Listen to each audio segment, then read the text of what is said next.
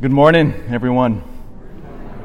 Before we get into these beautiful readings this Holy Sunday, an invitation. As we mentioned over the past few weeks now, we added an additional Mass to the weekly Mass schedule. We've added an early 6:30 a.m. Mass, and it's so successful beyond my wildest dreams. If you remember the first day when we had that early 6:30 a.m. Mass 2 weeks ago, we had 46 people come. And then last Wednesday, we had 57 come. And we think, maybe it's just the 8 a.m. crowd going to an early Mass, but that's partly true. But at the 8 a.m. Mass on last Wednesday, we had 57 in the morning, and then we had over 40 at the 8 a.m. So it's new people that are coming. And so again, if you want to add an additional powerful prayer practice in your spiritual life, I want to invite you to 6:30 a.m. Mass. It is geared towards families and working people. So if you have to commute, you have to go to work, you have to go to school beforehand, that 6:30 a.m. Mass is a powerful way to begin the week or the midweek to strengthen you to receive our Lord. So again, spread the word. 6:30 a.m. Mass every Wednesday. And if it continues to grow, maybe we'll add more. I'll lose sleep and lose hair, but all for Jesus. Happily do that for Him. In the name of the Father, and the Son, and the Holy Spirit, amen. So if you're wondering what's going on outside when you first walked in, there was music playing, we had booths out there. So what's happening essentially today is, two events. So when you go out, we have free donuts. So we're kicking off this weekend our faith formation year. So when you go outside, all of the donuts are completely free. And Deacon and I did a special blessing over the donuts, which actually, each donut that you eat, you actually lose weight. It's utterly amazing. It's negative calories, each donut. So please help yourself. So the donuts are completely free. We're kicking off our faith formation year. And on the other side, the best tacos north of Mexico, right here. So the tacos, it's actually a fundraiser. We have Our Lady of Guadalupe coming up in December. Our Lady of Guadalupe is our busiest weekend here at the parish. We will easily draw 5,000 people here. And it's a huge endeavor to host 5,000 people at our small little parish. We actually have an outdoor Mass. We set up a stage. And there's all these different events. And as you know, to host 5,000 people takes a lot of not only hard work, but of course, funds. And so all of your donations, every taco that you buy, goes towards Our Lady of Guadalupe and the great celebration that we have for her, for our mother. So again, please be generous. I can't promise you'll lose calories with each taco, but definitely the donuts.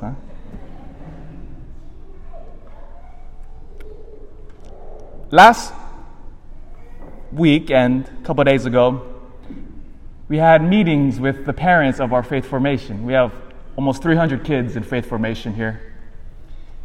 And Father Berg, your previous pastor, he started something new in the parish. It's called family faith formation. And part of the goal of family faith formation was to get the parents more involved in the faith life of their children. Because what happened before, and you'll see it's not only in St. Mary's, but sometimes we can fall into the bad habit of a parent just coming by, dropping off their kids, and then they leave, and then the kids do their thing in the faith formation, and then the parents are not involved at all in the life of faith formation. And so these parishes that are implementing more of a family model of faith formation, it is an attempt and a hard endeavor to make the faith all-encompassing. Who is the greatest influence of faith on the life of a child? The greatest influencer. It's not me. It's not our faith formation teachers. It's not Deacon Rob or Sister Laura. You could have the holiest priest in the entire planet. And I wish you had a holier priest than you, huh? But you could have the holiest priest, and I still will not have the impact on that child's faith life than who? Mom and dad. You are the greatest influencers, and especially, you can have even Mother Teresa as the mother of the home. But you know who has the most powerful impact on the life of the home, especially the faith? The father. Research has shown this, that if the father is alive in the faith, there's a greater chance that the children will embrace it. And so that is why the model of a family faith catechesis, as hard as it is, you could ask Marta, our faith formation director, it's hard. It's a lot harder. It's a lot more energy to do that. But I dare say it's worth it. At the meetings, with all of the parents gathered, it was just the parents, and some of the kids were there, but it was more of a parent meeting. And I gave a little address as we began the faith formation year.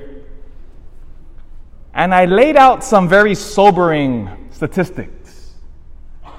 Because I feel like, all right, if we're going to strive to articulate the faith, well, we have to know, well, what is the soil that we're dealing with in our culture? Because we don't grow in our faith in a vacuum, but rather we're directly influenced by the culture. And so I laid out some statistics, some stats, just to give us an idea, a proper diagnosis, because like anybody knows, it is only in the beginning of a diagnosis where we can finally begin healing and living well. And so I laid out the stats. 50 years ago, do you know how many Americans identified as Christian? 50 years ago, so the generation of our parents and grandparents, when they were growing up. Do you know how many Americans identified as Christians 50 years ago? Over 90% of Americans would have said, I'm a Christian. I identify as Christian. I live a Christian life. You know what that number is today? We're at 69%. In the last 10 years, that number has dropped 12%. So that means if the continuing demographics hold true, and which many social scientists believe will continue to go that way, within a few decades, Christianity will be a minority.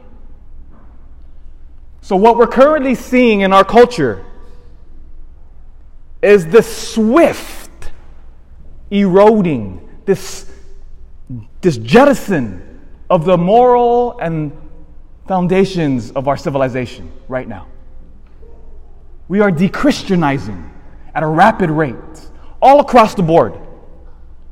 And the implications of that, we're living through it now. And then I laid out some other stats. Do you know how many, I've mentioned this in a few previous homilies. A 6 to 10-year-old. Do you know how many hours an average American 6 to 10-year-old spends in front of their screen? Telephone, computer, television. 6 to 10-year-old. 7.5 hours. 10 to 14-year-old. And it's all according to the CDC. If you look it up, the stats are there. A 10 to 14-year-old. Do you know how many hours an average American through that demographic spends in front of their screen? 9.5. A 15 to 18-year-old, about 8 hours. So if you want to average all that from a 6-year-old to an 18-year-old, an average American spends 7.5, 8 hours a day in front of their screen. 8 times 7, 56 hours in front of a screen during the week. If this average American is going to Mass, how many hours in a week do they hear about God? 1. There's 168 hours in a week. If you just come to Mass for an hour, and you don't do anything else, that's 1 hour out of 168. If you go to faith formation, you add another hour and a half, maybe, let's say, 3 hours a week during faith formation year that they're exposed to God. 3 hours versus 56 hours in front of a screen. Who do you think will win that game? Because as we all know, whenever we watch television or play video games or we watch on social media, what's it doing? It's inculcating a set of values upon us. Or in other words, and Hollywood knows this, Hollywood knows that they are the greatest teachers and formers of minds. And so if you're constantly watching social media or television or movies, it is inculcating a set of values and principles upon us, whether we realize it or not. 56 hours in front of a screen. 3 hours of faith formation?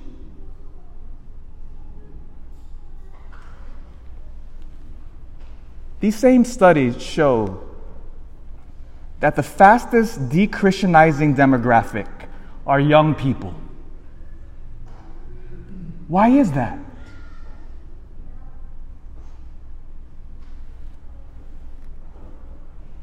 One of our greatest struggles as a church, and I'm talking about all Christians, not just Catholics, is that the current cultural trend, which is being shoved upon us, is what we call secularization.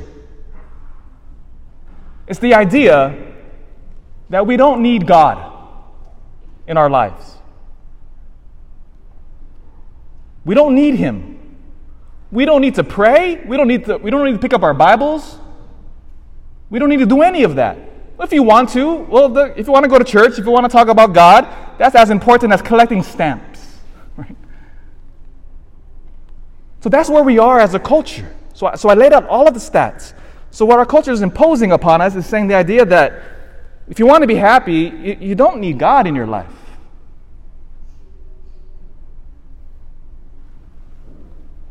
And so what's leaving in its wake is a huge hole. Because what secularization says, if you want to be happy, just do whatever you want, and then just get, as you've heard me preach ad nauseum to you, the 4 classical substitutes of God. We all know this well.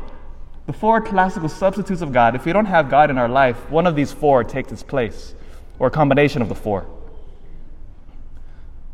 The pursuit of more money, more honor, more power, or more pleasure. Whenever we read scriptures, that's always the problem in us. We tend to replace God with one of these 4. But it's not satisfying the human heart. They do more studies about the mental health of young people. And they're discovering a correlation, especially among young girls. There's a correlation between the amount of time a young lady spends on social media versus her sense of identity, how she feels about herself. And the results aren't surprising. The more time they spend on social media, more depressed they become, more anxiety, the more lonely they feel. Why? Because what is social media? We're always comparing ourselves to one another. And especially at the young formative years, we're very sensitive to being loved and to being beautiful, to being somebody. And when we have social media, we're always comparing ourselves to one another, and that game never ends well. Again, all of the studies show this. And so our culture is jettisoning God and replacing it with a false idol of those things which makes us more miserable.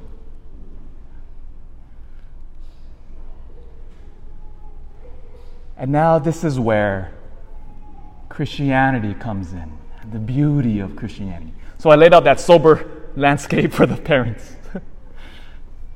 Then I gave them donuts afterwards, so they were happy again. So. This is where, as Christians, this is our greatest gift to the world. Now, I hate it when preachers do this, but just bear with me. If you've been baptized, raise your hand, please. If you've been baptized, raise your hand. The vast majority of us. All right, when all of us were baptized, something amazing happened. Everybody that raised their hand, something profound happened to us when we were baptized. When the waters of baptism flowed over our heads, and that priest said to us, I baptize you in the name of the Father, and the Son, and the Holy Spirit. At that moment, we were grafted onto the body of Jesus Christ. We became one with Him. We became intertwined with the second person of the Most Holy Trinity. Think of one way to think of it. Think of two pieces of melted wax. This is just an analogy, so don't run with it too far. But when you have two pieces of wax that fuse together, they become one, almost indistinguishable. But in baptism, we become intimately united to Jesus. Not that we lose ourselves. Jesus is still Jesus and we're still us. But we become fused, grafted onto the body of Christ, as Scripture tells us. And I lay this out because, with all that in the background, listen to the words that St. Paul says in the second reading today. He's speaking to the baptized here. And he tells the baptized, he says to us, none of us live for oneself. And no one dies for oneself. For if we live for the Lord. And if we die for the Lord. So that whether we live or we die, we are the Lord's. Do you see what is in that theological background of these words? It is the fusion of the baptized Christian to Jesus Christ. Because now, we have the Holy Spirit in us coursing through our bodies. We have been grafted onto the body of Jesus Christ. So that so intimately connected is the baptized Christian. That when we live for the Lord. And when we die for the Lord. St. Paul in his letter to the Galatians would go even more radical with his teaching. He said in his letter to the Galatians, it is no longer I that live, but Christ who lives in me. So now the Christian, when they penetrate this great mystery, when they move into the world, what they see is that whenever I walk into a room, guess who's now there? Jesus Christ in me. Whenever I move throughout the city of Vacaville, you know what's happening? Jesus Christ is moving through Vacaville. When I go to Winco, like this morning, to buy more cups for coffee and more creamer, because I know you guys love your creamers. Huh? I went there this morning at 6 a.m. to buy creamers for you because I love you. Right? Jesus went to Winco to buy creamer and styrofoam cups. That's how intimately united we are to Jesus Christ. And so the intensity now, as our world is becoming less and less attentive to the spiritual dimension of the human heart, it is our job as Christians to make Christ alive wherever we go.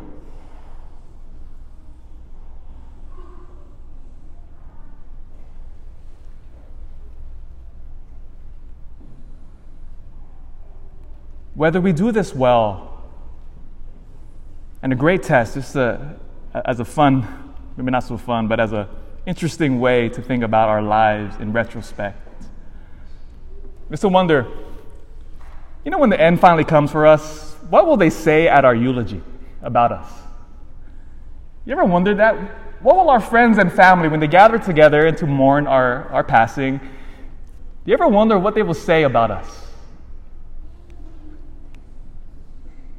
So imagine, what will they say about me at my funeral? Will they say, oh, he was a kind man. He was a kind father. He loved his people, was generous. He was good looking. He was a man who loved Jesus Christ with his whole heart and mind. Wouldn't that be an amazing compliment? That at our funerals, one after another, our family members would say, man, he loved Jesus with a passion. Wouldn't that be a beautiful thing to say? Notice, at our funerals, no one will say, man, he had a nice car in life. See all those nice clothes he had? All of that garbage goes out the window. No one cares about any of that. And yet we kill ourselves to try to get those things. You ever wonder how silly that is?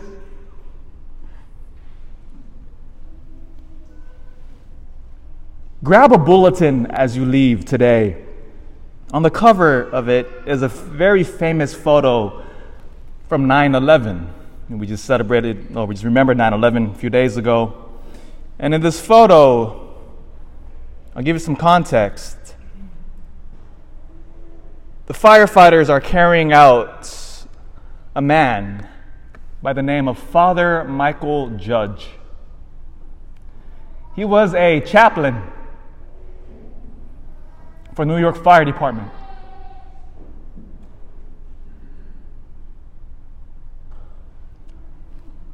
The last time he was seen alive, he was in the South Tower.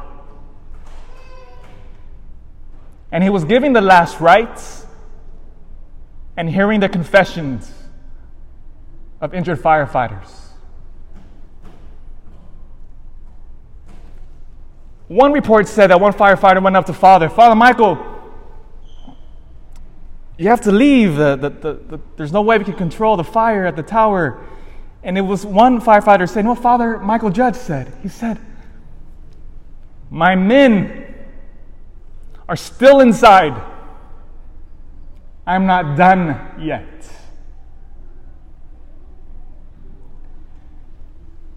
Then the towers collapsed.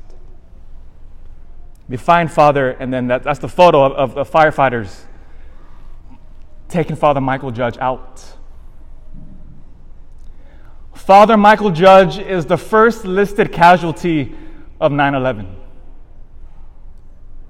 Out of all nearly 3,000 souls that perished that day, Father Michael Judge is the first one listed as the official victim of September 11th.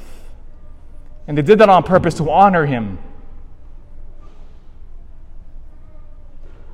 What do you think they said at Father Judge's funeral? He was a man who cared about the other first. He was a man who loved Jesus Christ and was willing to give the sacraments until his dying breath. He was a man who let everything go. Now that is the type of Christian witness we need now.